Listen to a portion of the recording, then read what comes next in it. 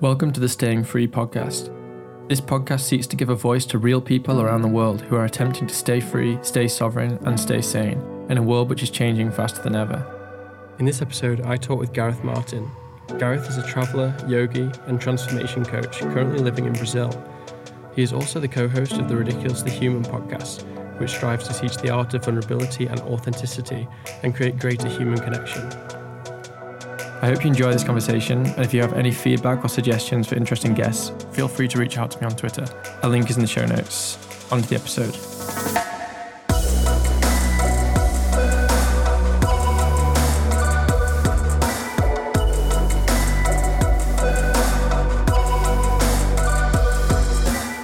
Gareth, welcome to the show. Thanks so much for agreeing to come on. We've been following each other on Twitter for a little while, but why don't you just give people a little bit of an introduction as to yourself? Yeah, Johnny. Well, thanks for having me, bud. It's an absolute privilege and honor to be on your show, buddy. Yeah, I mean, you and I started following each other on Twitter, and it's so weird. Like, I have this kind of love-hate relationship with social media. You know, like you kind of can drag you down and all these sort of negative things, but in the same time, depending on how you use it, you can benefit so much from it and meet great people, and one of them is you, you know. So that's been really cool. I mean, just a little bit about me. I mean, I'm currently based in Brazil. I'm originally from South Africa. I spent about 20 years actually living in London. I left South Africa after high school and decided to go try out London because I'd been there my last year of high school. I'd been there to play rugby, like on a rugby trip, and I was like, oh my God, this country's amazing. I need to go back. So I decided to like put off my studying at university and then go to London just for 1 year. And I ended up being there for 20 years, and just had the best time ever, you know. And then ultimately just got stuck into working in London. I was there in the city for 20 years. Well, but I mean, on and off, I did a hell of a lot of traveling. I was really lucky to sort of, you know, not necessarily be working full time the whole time, and then, you know, traveled the world, and now currently find myself in Brazil, and meant to be living in Portugal, but actually stuck here because of the pandemic. So but all good, bud. All good. Life is good. So tell me about the situation in Brazil, because it's kind of difficult to ascertain when you're not in the country just what it's like. I found that probably of every country out there, Brazil seems to be impossible to figure out, because it seems like in some places, they've gone really hard on restrictions, and other places it's quite open. So what's it like? Yeah, well, I mean, to be honest with you, I can only really speak about where I am. I'm down south in Santa Catarina, but it's pretty okay, to be honest with you. I mean, the only thing really is like, you know, if you go shopping, you have to wear a mask, and if you go to a restaurant, you have to wear a mask. But you sit down, you take it off because the COVID disappears when you sit down, of course. But it's pretty, like, because I'm also in a little town, but it's actually quite good. But unfortunately, you know, I mean, I know you and I see this the same way. Like, and unfortunately, so many people are kind of indoctrinated, and you still have a large majority of people that are kind of like walking outside, you know, in the little town, like, you know, their face masks on and stuff. But we've actually been very lucky, to be honest with you. You know, the first 3 months where I'm staying were not 3 months, like maybe 6 weeks or so. It was kind of like it was everywhere in the world. But since then, everything's been open. Like everything's been open. There's been no restrictions besides, like I just said, the face masks, and Brazil's runs a lot like the US, where you have the different provinces and you have different like governors or whatever it's called here of the provinces, and they kind of decide like what goes. But it's actually pretty good. I mean, if you go to some of the beach towns, like a few hours up the road, like there's nothing. Like you just go and it's busy, and it's like, you know, there's nothing really there. So, but once again, it's like, I think in most countries, if you go to the big cities, I think like Sao Paulo, Rio, you know, maybe there's a bit more restrictions, but I don't actually know, if I'm totally honest with you. I've actually kind of zoned a little bit out on what's going here, because I've just been lucky to be where we are, you know, and kind of away from that heaviness of like a big city and stuff. So I've just kind of enjoyed where we're living in this little kind of sleepy beach town. And yeah, but I mean, the divisiveness is huge here as well. But I mean, you know, you think American politics is divisive with Republicans and Democrats. Well, here it's just as bad. You know, you have the guys who love Bolsonaro, and then you have the guys who love Lula, and it's just like, it's fiery, you know. So it's really interesting. But yeah, it's pretty good where we are, I must be honest.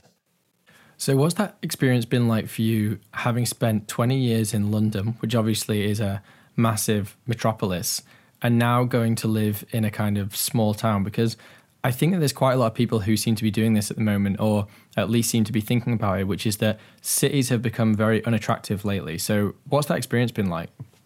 But it's literally the best thing ever, you know.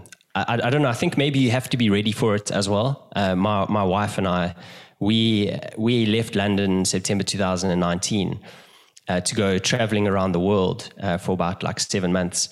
And then the plan was at the end of the travels to go live in Portugal, right? So we had actually bought a piece of land in Portugal, and we had designed a house already to build there. And so that's kind of where we were meant to go. So we were kind of like ready for that sort of escape from the city. And actually escaping from the city, I know we're in like even a smaller town now than where we will be in Portugal, but it's literally been amazing. But like, it's so weird, you know, it's so weird. But like, when we first went to Portugal and we were driving around, like, so we bought a piece of land in this town called Ericeira, which is a cool place. And I was driving around there, like, you know, this is on a visit while we were still living in London. And I was like, oh my gosh, how am I going to live here? Like, there's no like big shopping centers. Like, there's, you know, everything's just really small. It looks kind of like old. I'm like, this is going to be a big adjustment. but I can tell you now where we live is even smaller. And I'm like, I do not know how I could ever go back into a big city. Because when we go, like, every now and then we go about 3 hours up the road here to a big city called Florianopolis. But as soon as you hit the traffic and like, just, I don't know, there's a heaviness of a city, you know. There's also awesome things about a city, you know, like you can't take that away from cities. But like, for me now, just being out in the open has been by far the best thing ever. The simplicity of life is amazing, and there's just a different vibe to it, you know. So yeah, I mean, but I think you almost have to be ready for it, you know, like, probably if you're like in your 20s and stuff like that, you still want that city vibe because, you know, you're meeting people and you're partying and you're working and these, but, you know, I think once you maybe reach your 30s and older sort of thing, then you start thinking about life a little bit differently. Yeah, I've definitely had a similar experience when I left London this last time, because I came back to the UK from Australia. I was in the UK for about a year. And now the idea of living in a big city really just does not appeal to me at all. That said, you know, I have discovered Mexico City, obviously living in Mexico. And I have to say it is a really good city, but would I want to live there permanently? Probably not. That just isn't something that appeals anymore.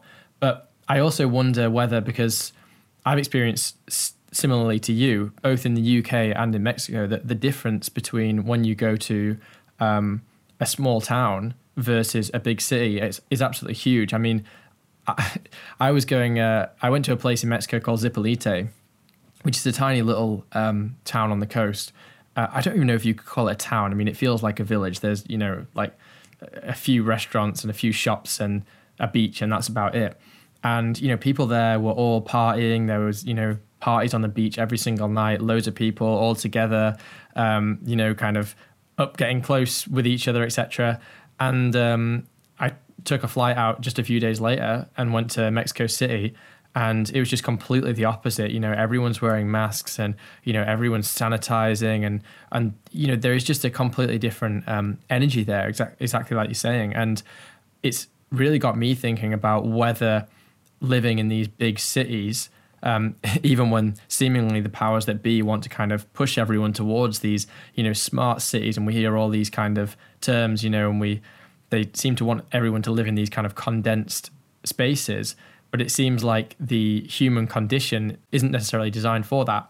And actually, when you see the difference in energy with people living in some of these smaller towns. You know, just the fact that they are less fearful, just the fact that they don't feel afraid enough to need to wear a mask, or they're quite happy going and spending time with their friends and family, etc., when people in the city seem to be, you know, really abiding by the rules, but not necessarily because they're just more obedient, but they obviously have a higher level of fear about this whole thing. Yeah, I mean, it is fascinating what's going on now, you know, like it really is like sort of this sort of parallel universe that we're living in on Earth, where there's these different sort of realities that are going on. And it's just, I mean, I'm finding it fascinating. I love psychology, and just seeing the differences in people, you know, and the differences in where people are from, where they're living within their own country, is really interesting, you know. Like, I mean, ultimately I think, but it just comes down to fear, you know, and unfortunately, not many people have unplugged from the sort of the system yet, you know. And I think that's the most important thing, like to sort of start seeing the world differently, is actually unplugging from you know, current news, like mainstream media and all that sort of stuff. I remember for me, it was actually, I think in 2013 was when I actually unplugged. I came to South America for the first time. I was on a sabbatical from work, and I came here for 7 months, and wow, it was just like, it was eye-opening. I mean, you know what traveling is like. It's amazing, you know. And I just traveled for 7 months backpacking around South America. And then when I came, like you know, a few weeks before I came back, I was like, cool, what have you kind of learned? What do you want to do when you get back? How do you want to live? You know, and the first day I got back, I unsubscribed from all, like, you know, Sky, like, you know, you have Sky contracts and that in the UK. I unsubscribed from all of that. I just unplugged from that sort of, you know, that sort of intake of information. And I didn't realize it at the time, you know, like I wasn't like, oh, I'm plugged into the system, it's wrong. I was just like, oh, I just want to live a more sort of peaceful life and learn more things, spend my time actually, you know, listening to more podcasts and reading more books and these sort of things. And I think that's like, I don't know if many people have actually done that, you know, like they have unplugged. And yeah, that's why we find ourselves in the way we're, you know, in the situation we're in now, because people are just believing, you know, and this is the nice thing about humans, I think, you know, but it's also like, it's also got us into the trouble we're in now, you know. Humans actually want to believe that people are telling them the truth, you know, and they don't want to believe, oh, these guys are lying to me day in and day out. You know, that's just a nice thing about humans. We actually, you know, are caring and thoughtful and, you know, trusting. And unfortunately, there's this other side of the coin, you know, which seems very evil, and they just want to lie to us and spread propaganda, and that's taken a lot of people down, you know. Yeah, so that's an interesting area to explore, because you mentioned the word awakening, and I definitely think that is a useful term. I actually had a discussion the other day about the use of this term with my mum, because she thinks that it's an offensive term to use to say about waking up and talk about people being asleep. And I kind of sympathize with that. I don't mean to kind of demean people by saying things like that they are asleep, but there does seem to be an ability of some people to kind of see through all of this stuff. And other people seem to almost indefinitely be believing this, what we can clearly see as being absolute nonsense and just lie after lie after lie. And some people seem to just accept this new reality they're constantly put into. When, you know, the goalposts shift and the narrative changes, they just accept it and say, oh, okay, oh, what's that? You said it was you know, what was it, 5 million jabs to freedom, and now it's 10 million jabs to freedom, and now we need 60% vaccinated, now we need 70%, now we need 100%, now we need, you know, boosters, and now we're going to need boosters every single 6 months and all the rest of it. And some of us have been able to see this coming from day one, and even if we haven't necessarily seen it from day one, once that narrative changes once or twice or 3 times, we say, okay, like enough is enough. We're being lied to here. Why is it that some people seem to be on that continuous treadmill of just believing lie after lie and never seeming to get to the point of waking up, for a lack of a better term. Sorry, Mum. Yeah, no worries. I think it's really interesting because I've thought about this a lot, like, and asked people as well. I was like, how come? Like, what is it? Is there a certain like trait, or are there a few traits, or something about a person that sees what's going on? Like what is it like? So, for example, I was like, okay. Is it people like you and me? We listen to podcasts. We've traveled the world. I didn't go to university, for example. And are there a few sort of buckets like that which kind of make you just understand the world a little bit differently? Is it that, or I don't know, or there's another interesting thing. I don't know if you've heard of Yuri Bezmenov at all. I don't think so.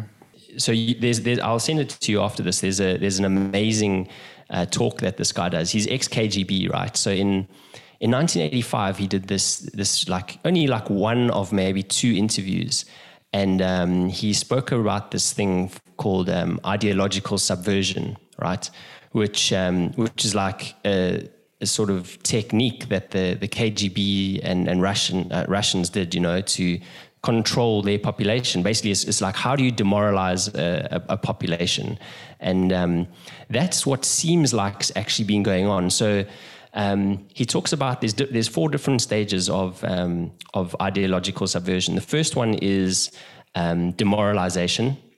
Like you kind of demoralize the nation through various different techniques, right? And it's basically like it's your own people that actually take each other down, and you can see it. I mean, you see the division in the world now. Like there's 2 sides on almost everything, and there's only those 2 sides. You support one team or the other, but this process actually takes a long time. It can take 20 to 25 years, or between 15 and 25 years, something like that. And it's done through the media and all these different things, right? Then there's the next phase is destabilization.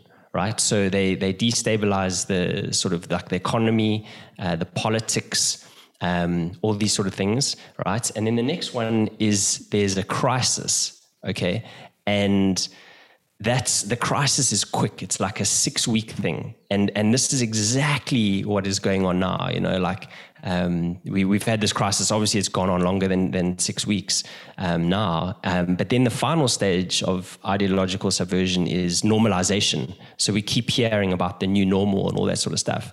So I think a lot of people, to go back to your question, have been demoralized or been going down the slope of demoralization for a long time. And now once the fear kicked in the crisis phase, they don't know what to do, like, and they only want to follow the narrative, and they think they're part of something good and something better. And acting from a place of fear is like never good. You never make a good decision. Do you know what I mean? And you want other people to be fearful too. So yeah, I mean, I don't know, that's kind of like 2 prongs to your kind of question, but yeah, I don't necessarily know like what does separate us, but I know there have been techniques applied onto, populations and nations and stuff to get us to the stage that we're in now. Yeah, so when you mentioned there about acting out of fear, I definitely think that is at the core of a lot of this, which is that it seems like there's some people are stuck in this state of fear, which seems very, very difficult to shake. And that has been kind of quite deliberate. Like we know from looking at things like in the UK, we had the minutes from the SAGE committee, and they were basically saying, yeah, we need to ramp up the fear of this thing and make sure everyone's really afraid. And, these are behavioral scientists who have studied this thing. They know how to essentially make people think or kind of behave in the ways they want them to behave. And it's been so effective and, in my view, far, far too effective. But there does seem to be some kind of a process of inoculation that happens to other individuals where you just don't get kind of sucked in to this type of stuff, and it's just washed over us. And if anything, the more we see it, the more kind of allergic we become to it, and we almost go in the complete opposite direction. And it always interests me trying to figure out exactly what those things are. Yeah, I mean, the only other thing I can think about, and because I'm also like, you know, ultimately, but we have to come together as humans, right? Like we're gonna have to start joining forces, you know, because they've got us fighting with each other, and that's part of, you know, what they want us to do. Because what we actually need to come together to fight the ultimate enemy, you know, whoever these people are that are being the tyrants that they are. So the only thing I can think about that people like are still kind of like sort of, you know, not aware really what's going on and kind of taking the narrative for what it is that I think a lot of people are just like super busy. You look at the structure of families and things these days, you know, like both parents work, you know, like it's really hard to kind of make ends meet. You know, most parents seem to be working like full time, you know, as far as I can see, you know, especially of a certain age group, you know, and there's like, I don't know, there's just this way of living that's changed. So, you know, you've got the stress of work, which is stressful enough, you know, like having your companies and the targets and all this sort of thing. You know, traveling to work, commuting is never really easy either. Then you've got your, you know, say most people have got kids, for example, you know, even if you don't, like, you know, but let's add kids in there. You know, you've got to find time for yourself, and that's almost impossible if you're doing those other three things, you know, you're traveling, working, have kids. So they don't have time to do things like we do, I guess, you know, like listen to 4-hour podcasts, you know, or go watch like long sort of documentaries on YouTube and stuff, you know, because their focus is work, making ends meet, and looking after their kids, you know. So they'll just go, yeah, the news, cool, of course. I mean, the news has always been right, so I'm just going to listen to that and whatever it is. And so they're in this constant flux, you know, they're never able to kind of get out of it, you know. And I think some of us have been lucky enough to maybe design our lives, and we've, like I said, we've unplugged more than they have, and that's why we see things differently.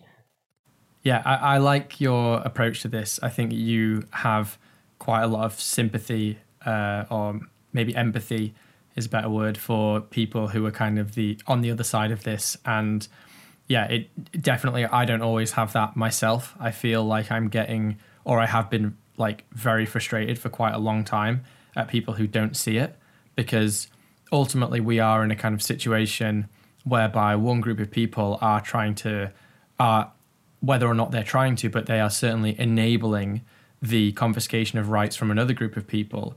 And that's only happening in one direction. You know, the people who, for instance, don't want to take the vaccine, they're not saying, well, you shouldn't take the vaccine. I have no problem with anyone who wants to take the vaccine, but I don't want to take it. And I have my reasons for that. But I don't necessarily need to articulate those reasons to anyone, because, you know, I am an individual and I have rights over my own body, and that should be respected. And I certainly feel that when people are betraying this very basic, fundamental kind of agreement that we should have in society, I find that frustrating and it makes me angry. And, you know, I don't always necessarily compose myself in the right way when I'm dealing with that, especially on Twitter. Obviously, Twitter, it's very easy to be angry and to kind of shout into the wind, and quite often, you know, that kind of gets promoted and you get quite a lot of traction for that.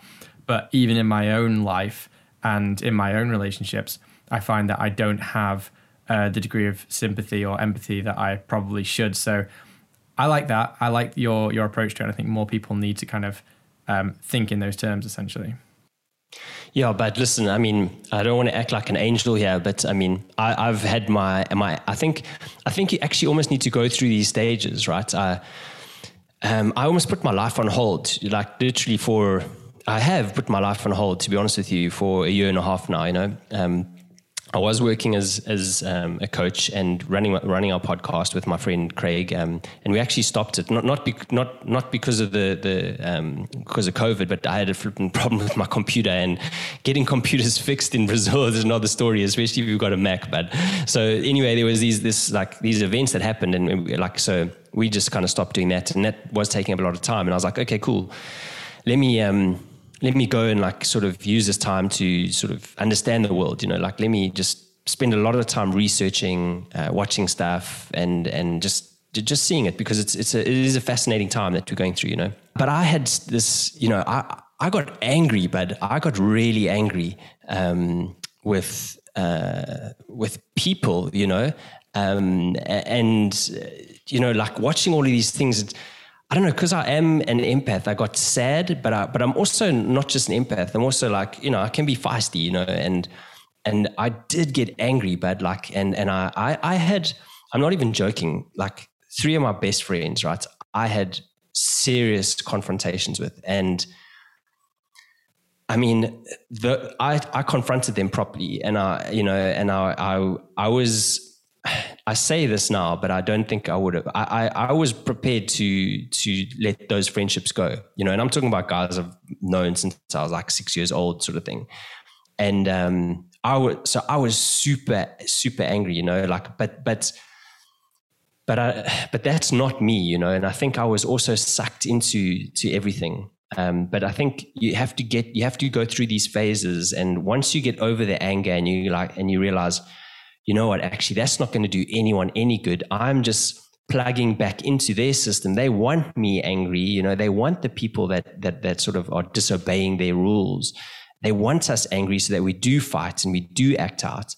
And that, you know, I had to go through the process of being angry and to have these fights with my mates to then realize, no, actually, this is not the way to do it, you know. So yeah, I've gone through that too as well, but I think now I'm in a better place, like myself, you know. I'm back in who I was. I'm more in alignment with my like values and what I intend to do in the world and these sort of things. And now I'm like, okay, the fighting gets us nowhere.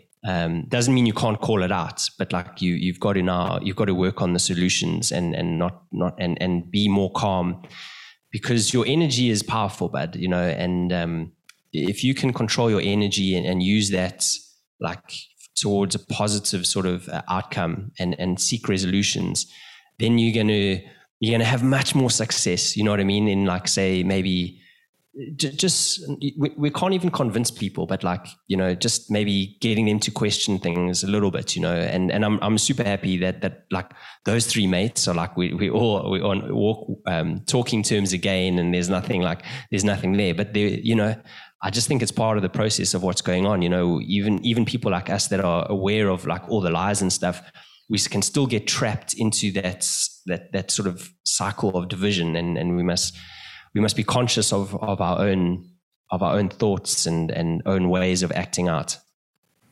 Yeah, I mean, I agree with all of that, and I definitely think that it's an important message. But there is something niggling in the back of my mind about this, which is that perhaps there is a time, and I'm not advocating by any means of aggression or violence or anything like this, but I do think that let's take historical events of the past. So, for instance, the formation of the United States and things like this, where they ultimately had to opt out. You know, there was no conversation to be had there. It was a situation of, we have to opt out because we are being oppressed. You know, there's been similar things throughout history. And I'm wondering whether what we're going through now is a situation by which the time for conversation is kind of coming to a close, because as much as I would love to believe that it is still possible to have those conversations and to kind of find common ground and find reason, I do think that the way that things are escalating with this situation, that I am feeling even in myself that I'm almost getting spiritually into kind of opt-out mode. It's just like I'm ready to kind of opt out. And I think a lot of people like that, they're like, you know, it's very hard to share a world with people who want to do things to you against your will. So as much as I agree with kind of trying to channel a positive energy, that becomes very difficult. And I assume that there is a point, and I'm interested to know your views on this, where that kind of conversation, the time for that closes. So let's take an example, for instance, in America. I don't think that it would be the best thing for the red states, in particular, talking about Florida and Texas, but there's several more of them. I actually don't think that it would be the right thing for them to try to come to a common agreement with the blue states and say, okay, look, let's try to get along. I actually think that secession would probably be the best thing for the United States. And that's not by some kind of violent means, but there is such a difference in philosophical views between somewhere like New York or somewhere like California, where they're implementing, very rigorous vaccine mandates and passports, etc., and places like Florida and Texas, which are banning them. Now, I'm just not sure a conversation is capable to be had there.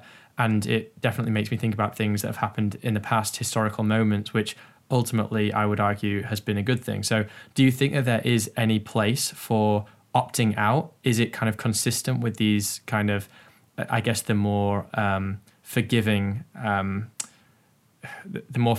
way of dealing with things that you're kind of advocating? Well, so what do you mean exactly by opting out? Well, I guess so. For instance, that in America, if the people decided we're going to move to a place like Florida or Texas and we want to actually secede from the United States because we don't agree with the way that everything else is going, and it's difficult to share a union where you've got some states which are mandating medical procedures and others which have them completely banned. It's banned from mandating them. So I'm not sure whether there's any conversation to be had in those particular circumstances. And I also feel like this is happening on a broader scale more generally. The people who kind of would consider themselves to be kind of aware to what's going on and recognize the lies and aren't willing to compromise on things like their bodily autonomy.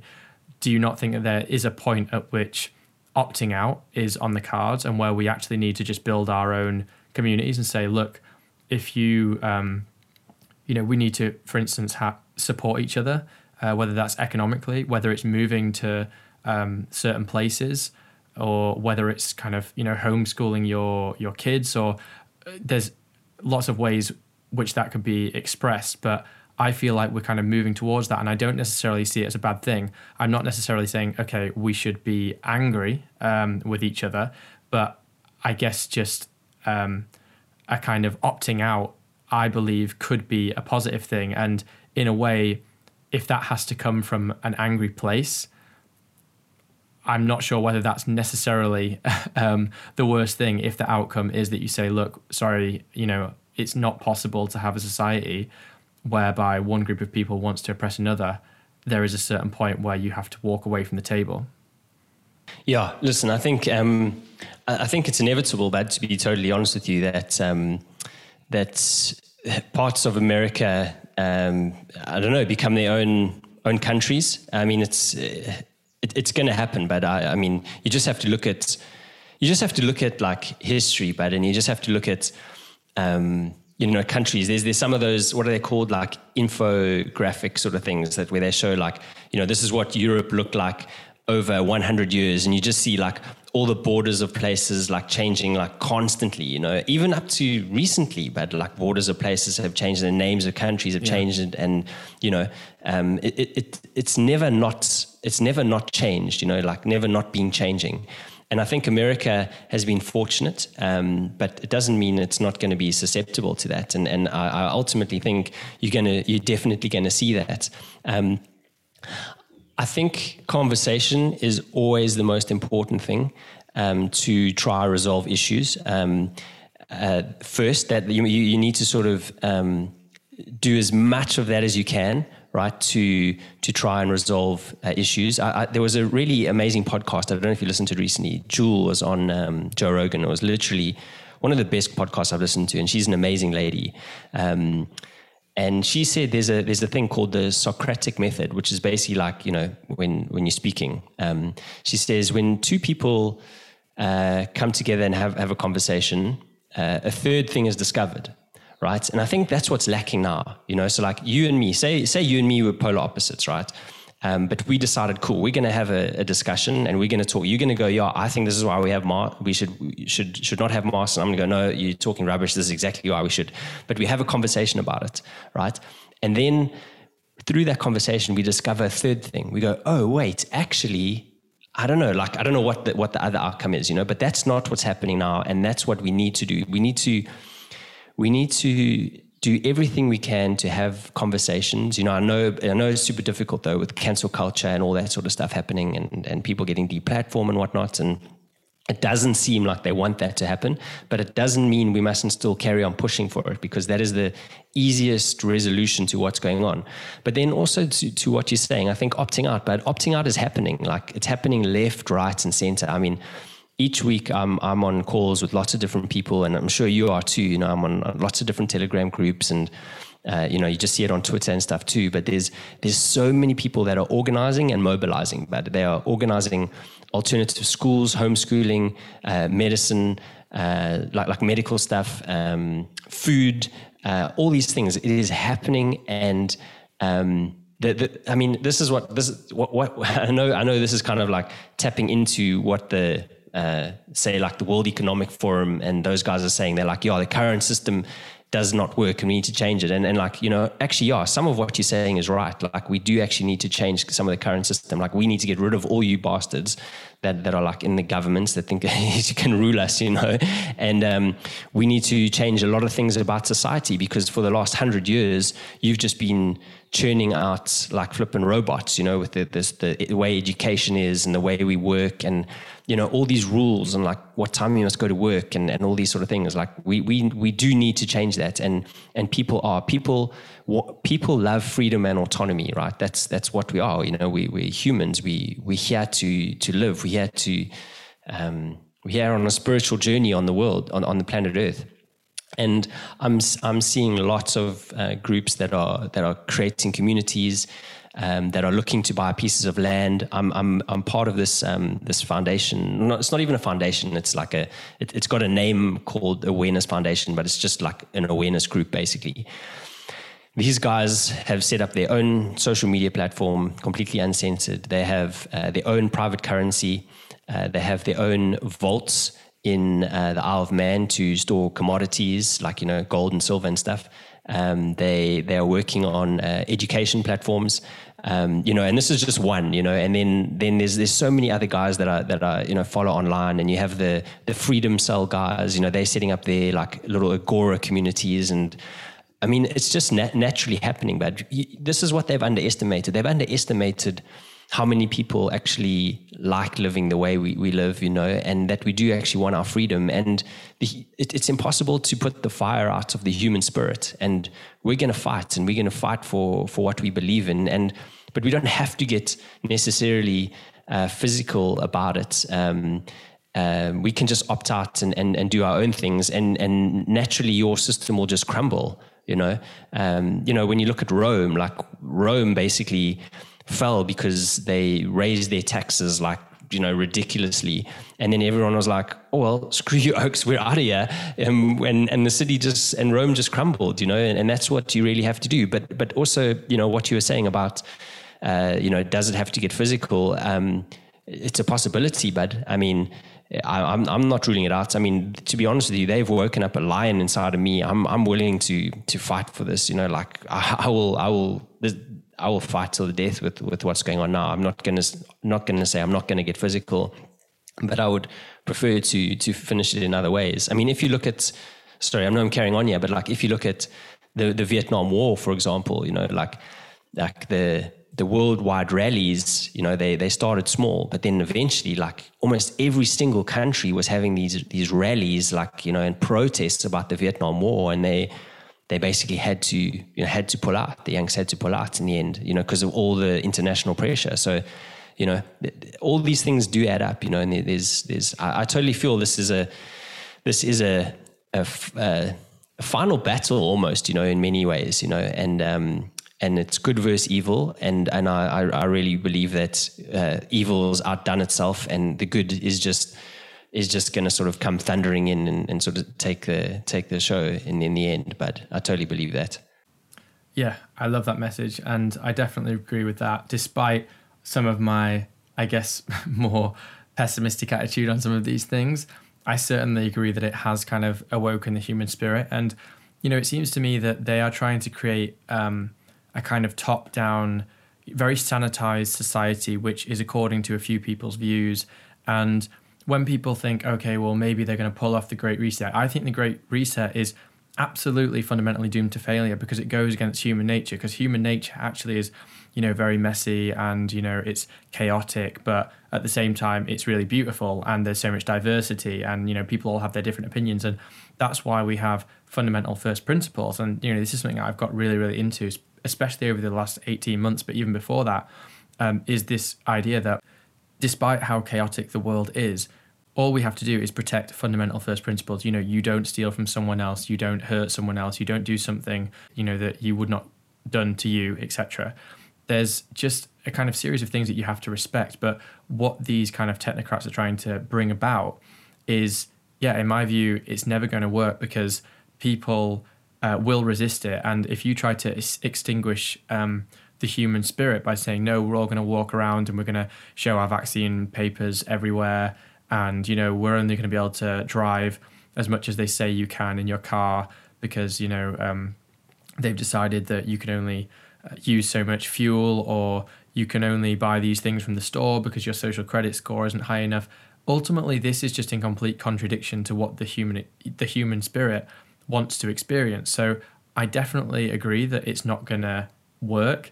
I'm not sure how messy it's going to get, but I agree with what you were saying there, that I think most people are willing to die for this. And, this is something that I just don't think that they have factored into their calculations. I think they genuinely think that people are just going to roll over and say, oh, well, okay, that kind of sucks that I've got to take a vaccine every 6 months, because the people who are planning this, they don't have conviction and they don't have a kind of spirit of their own in a way that they recognize is a kind of danger to their own plans. I think that they've miscalculated because they think that everyone is a sheep and that everyone's just going to go along with it, probably because they don't have this same burning desire in their body to be free, which is probably why they want to sanitize society like this in accordance with their own kind of utopian or dystopian, as a lot of people would determine it to be, views and an agenda.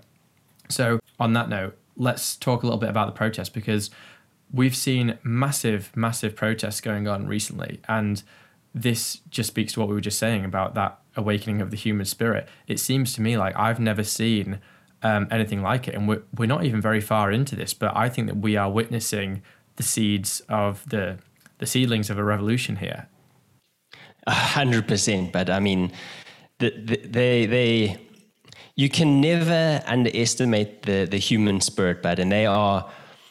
I mean, you just have to look at the size of the protests. Like they started small, but and I mean, London they're getting massive amounts of people in now. You look at, I mean, just everywhere. I mean, there's some great threads on Twitter. I think James Melville is one of the guys. He has he's like, this is happening in Croatia, this is happening in Rome, this is happening in Switzerland, this is happening here. It's just like, and there's massive amounts of people, and you never hear about it on mainstream media, but because mainstream media is obviously, I mean, they're just sort of another arm of the sort of cabal, or whoever these people are, and governments, of course, they just, I mean, it must suck being a journalist now if you work for one of those things. Like, you can't actually report on real news. You actually have to make up news or, ignore. I mean, imagine having like the biggest stories of our time and you have to lie about them. Like, it must really suck.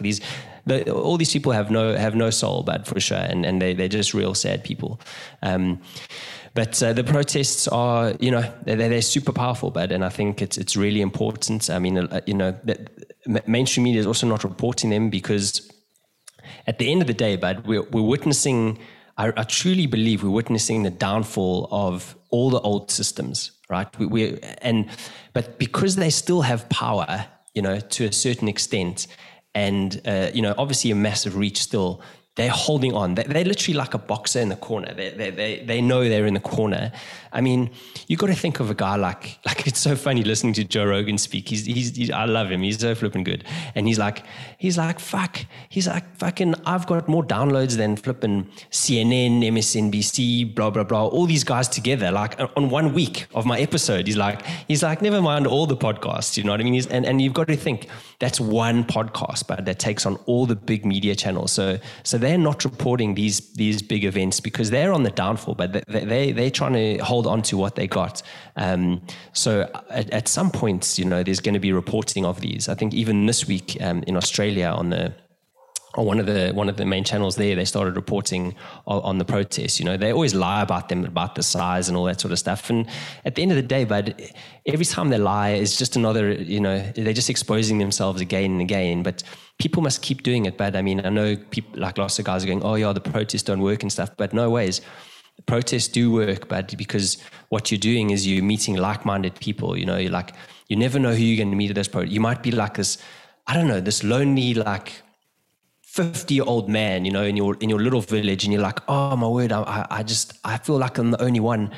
Maybe I should go get the vaccine. But then you go to one of these protests and you see all these people, and you're like, oh my God. And then you meet these people, and they're like, oh no, you got to stay your ground. And there's all these other things happening, and that's why these protests are good things, because humans share information, and they share good vibes when they're around each other, and we egg each other on. And I think they must definitely carry on, and it is just the beginning. But I think it's just the beginning.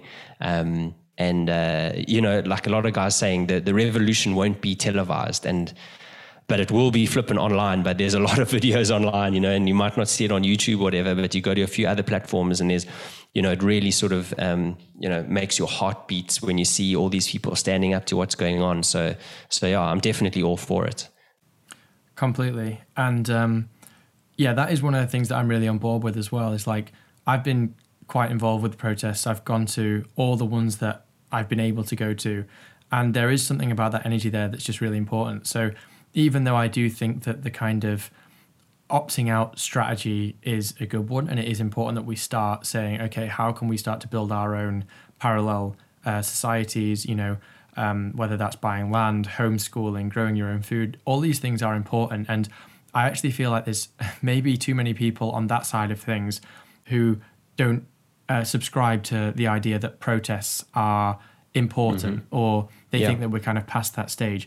Whereas I think that you can do both. You can kind of battle on both fronts. You can be doing things personally to help you and your community become kind of more self-sovereign and all the rest of it, and to kind of exit the system. But at the same time, I think that there is something super important about the energy you get at these protests. And certainly for me, because I was going to the protests in the UK really early on. I mean, I was going from like April 2020. So, probably like a week or two after we came out of lockdown, I was at the protest there, and they were really small, and we were all fitting in Trafalgar Square. And to be honest, the protest movement didn't really kick off at all in 2020. I always felt like, we were in quite a small group. Obviously, they were lying about the numbers, as they always have, and probably will until they just completely obsolete themselves. But I felt like it was actually when I'd already made the decision to leave the UK in around May. And I would say that the 2 months before that, probably March and April 2021, these protests were just really, really epic. And the vibe was just so good. And, I really felt like something changed. And when we went to those protests, there was just a different energy there. And you really just felt like we have got a movement on our hands here. Prior to 2021, I didn't feel like we had a movement, but really it was in around the spring of 2021, and I was like, wow, there is something big happening here. And it started in London. I mean, it seems like people have forgotten that now, because the UK has been very slow to re-implement lockdowns and stuff, even though this is coming back across Europe. But people seem to have forgotten that our protests really were the ones which set the world alight. I don't know whether that was the perception that you got from over there in Brazil. Yeah, listen, of course, I'm very close to the UK. I mean, I flip and love it. And I keep in touch with it all the time, so the protests there were awesome. I was like, go British, get that British spirit out there, and start fighting for what is right. So it was great seeing those ones. And, it's interesting that some people, like you said, that are, sort of on, say, our side, don't see the protests as something that's, necessarily good. But to be honest with you about it, when you're in a war, which it feels like we basically are, you don't just go to the war with your guns. You go with your guns and your grenades and your tanks and your rockets and your missiles and stuff, So The protests might just be, say, the guns, but all the other things that happen as well, like I said, the opting out, the starting your own communities, understanding the law, for example, the law is a bunch of bullshit, to be honest with you, when you really start like digging deep into it. You've got to sort of, all these things add up, you know what I mean? And that's our armory. So anyone that says, the protests are no good, I'm like, that's not right. The protests are really good for maybe not the reasons you think, but, like at the end of the day, but humans are energetic beings. That's really what we are. We're constantly swapping energy, good, bad, good, bad, good, bad, good, bad, good, bad. But when we're all vibing high, that changes everything. But maybe it sounds too flippin', I don't know, esoteric or whatever. But I don't think so. Like I think, the more higher we're vibing, the more possibility we have of coming out of this on the right side, So that's why these things are good things. And we need to, even our thoughts, we mustn't give energy to their negative thoughts, and we mustn't let these like controls and whatever that they're trying to do and restrictions, like we must not try think of those things, like we must think about the life we want to live, So your thoughts are really, really important. They have they can really just sort of have an outcome on your own future, your own outlook, but also collectively as humans, and I think we must not disregard these things, we humans have lost touch with who we are and what we are, and our connection in the world and nature and all these things. And, we must realize that there is a collective consciousness, and we're all part of it. And if we are more positive and sort of higher vibing, we have ultimately a better impact on the world. Yeah, I agree with all of that. And in particular, that we need to have a vision for the future, because it's no good us just saying, hey, we don't want to live in a world without vaccine passports. We don't want to live in a world where we're putting masks on kids and all the rest of it. We actually need to say, no, what is the world that we want to live in? What does that look like? And present a kind of positive world of the future. So with that said, what is your view of the future? What do you want to see change? Like if we could fast forward 5, 10, 15, 20 years, you name the time frame. What's the world that you want to see that we build?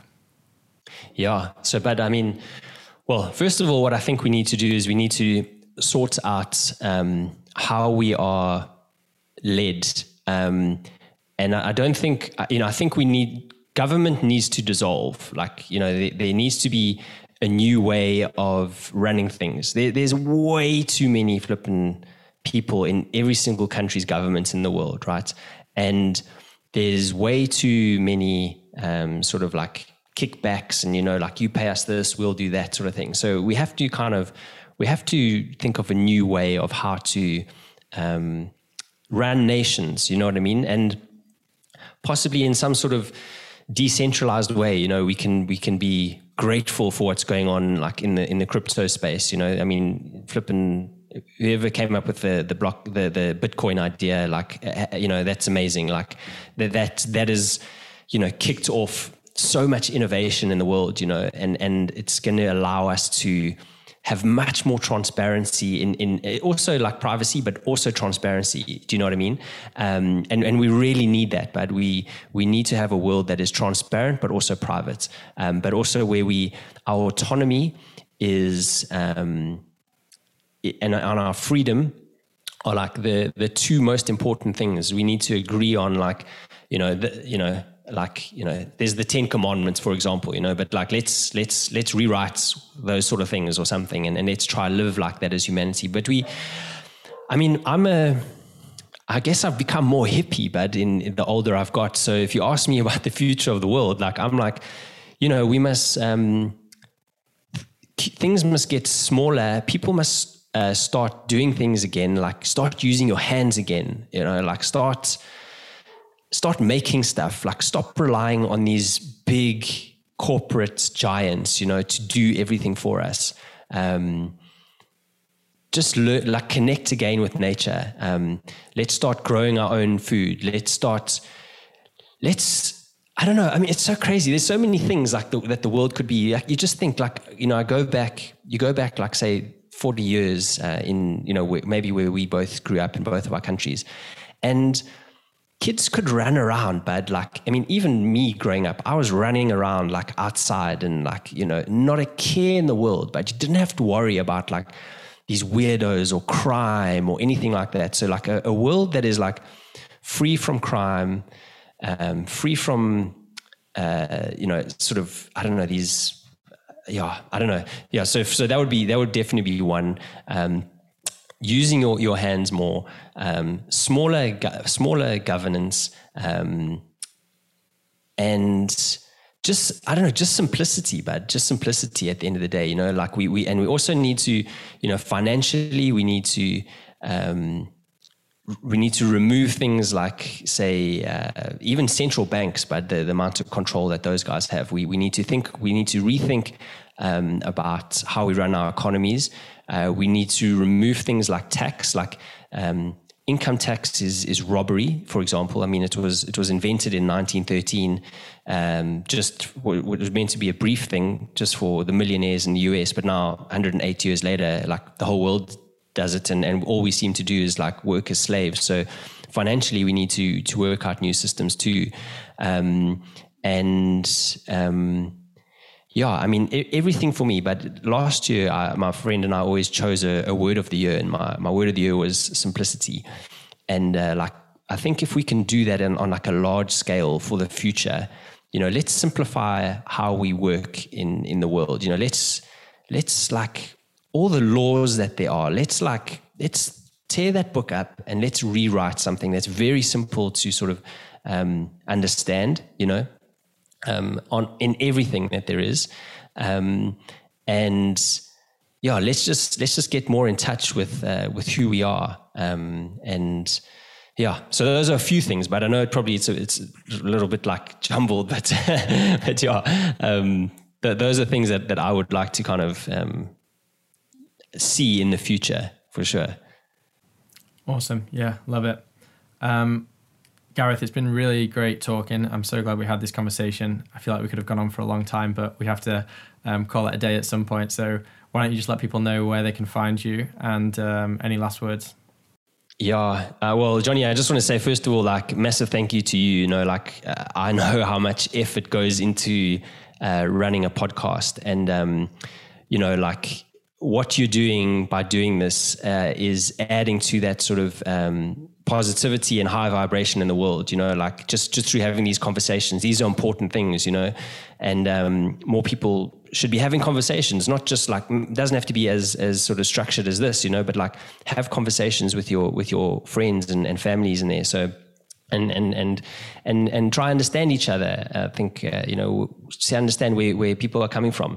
And so thank you to you. And in terms of people finding out about me, so I've got a podcast here, Ridiculously Human. They can just Google Ridiculously Human. We have a podcast there, and then on Twitter it's Gareth E. Martin is my handle. I actually stopped using Facebook and Instagram, but I've still got my accounts, but that doesn't really matter. But just some final words, I guess, would just be like, people come together, listen to each other, and let's heal the division. Let's not get like each side is caught, in this kind of like vortex, and we almost don't want to kind of like come together, like I'm right here and I'm right here, and that is not helping anything. So let's all drop our egos. Let's start listening to each other. Let's start talking to each other, and let's take on these people that are trying to flip and take us out, basically. We're going to. So without you or not, you know what I mean? We're gonna win this. So thanks so much for your time, but I really it was just great being on your show. Thank you. Thanks, Gareth.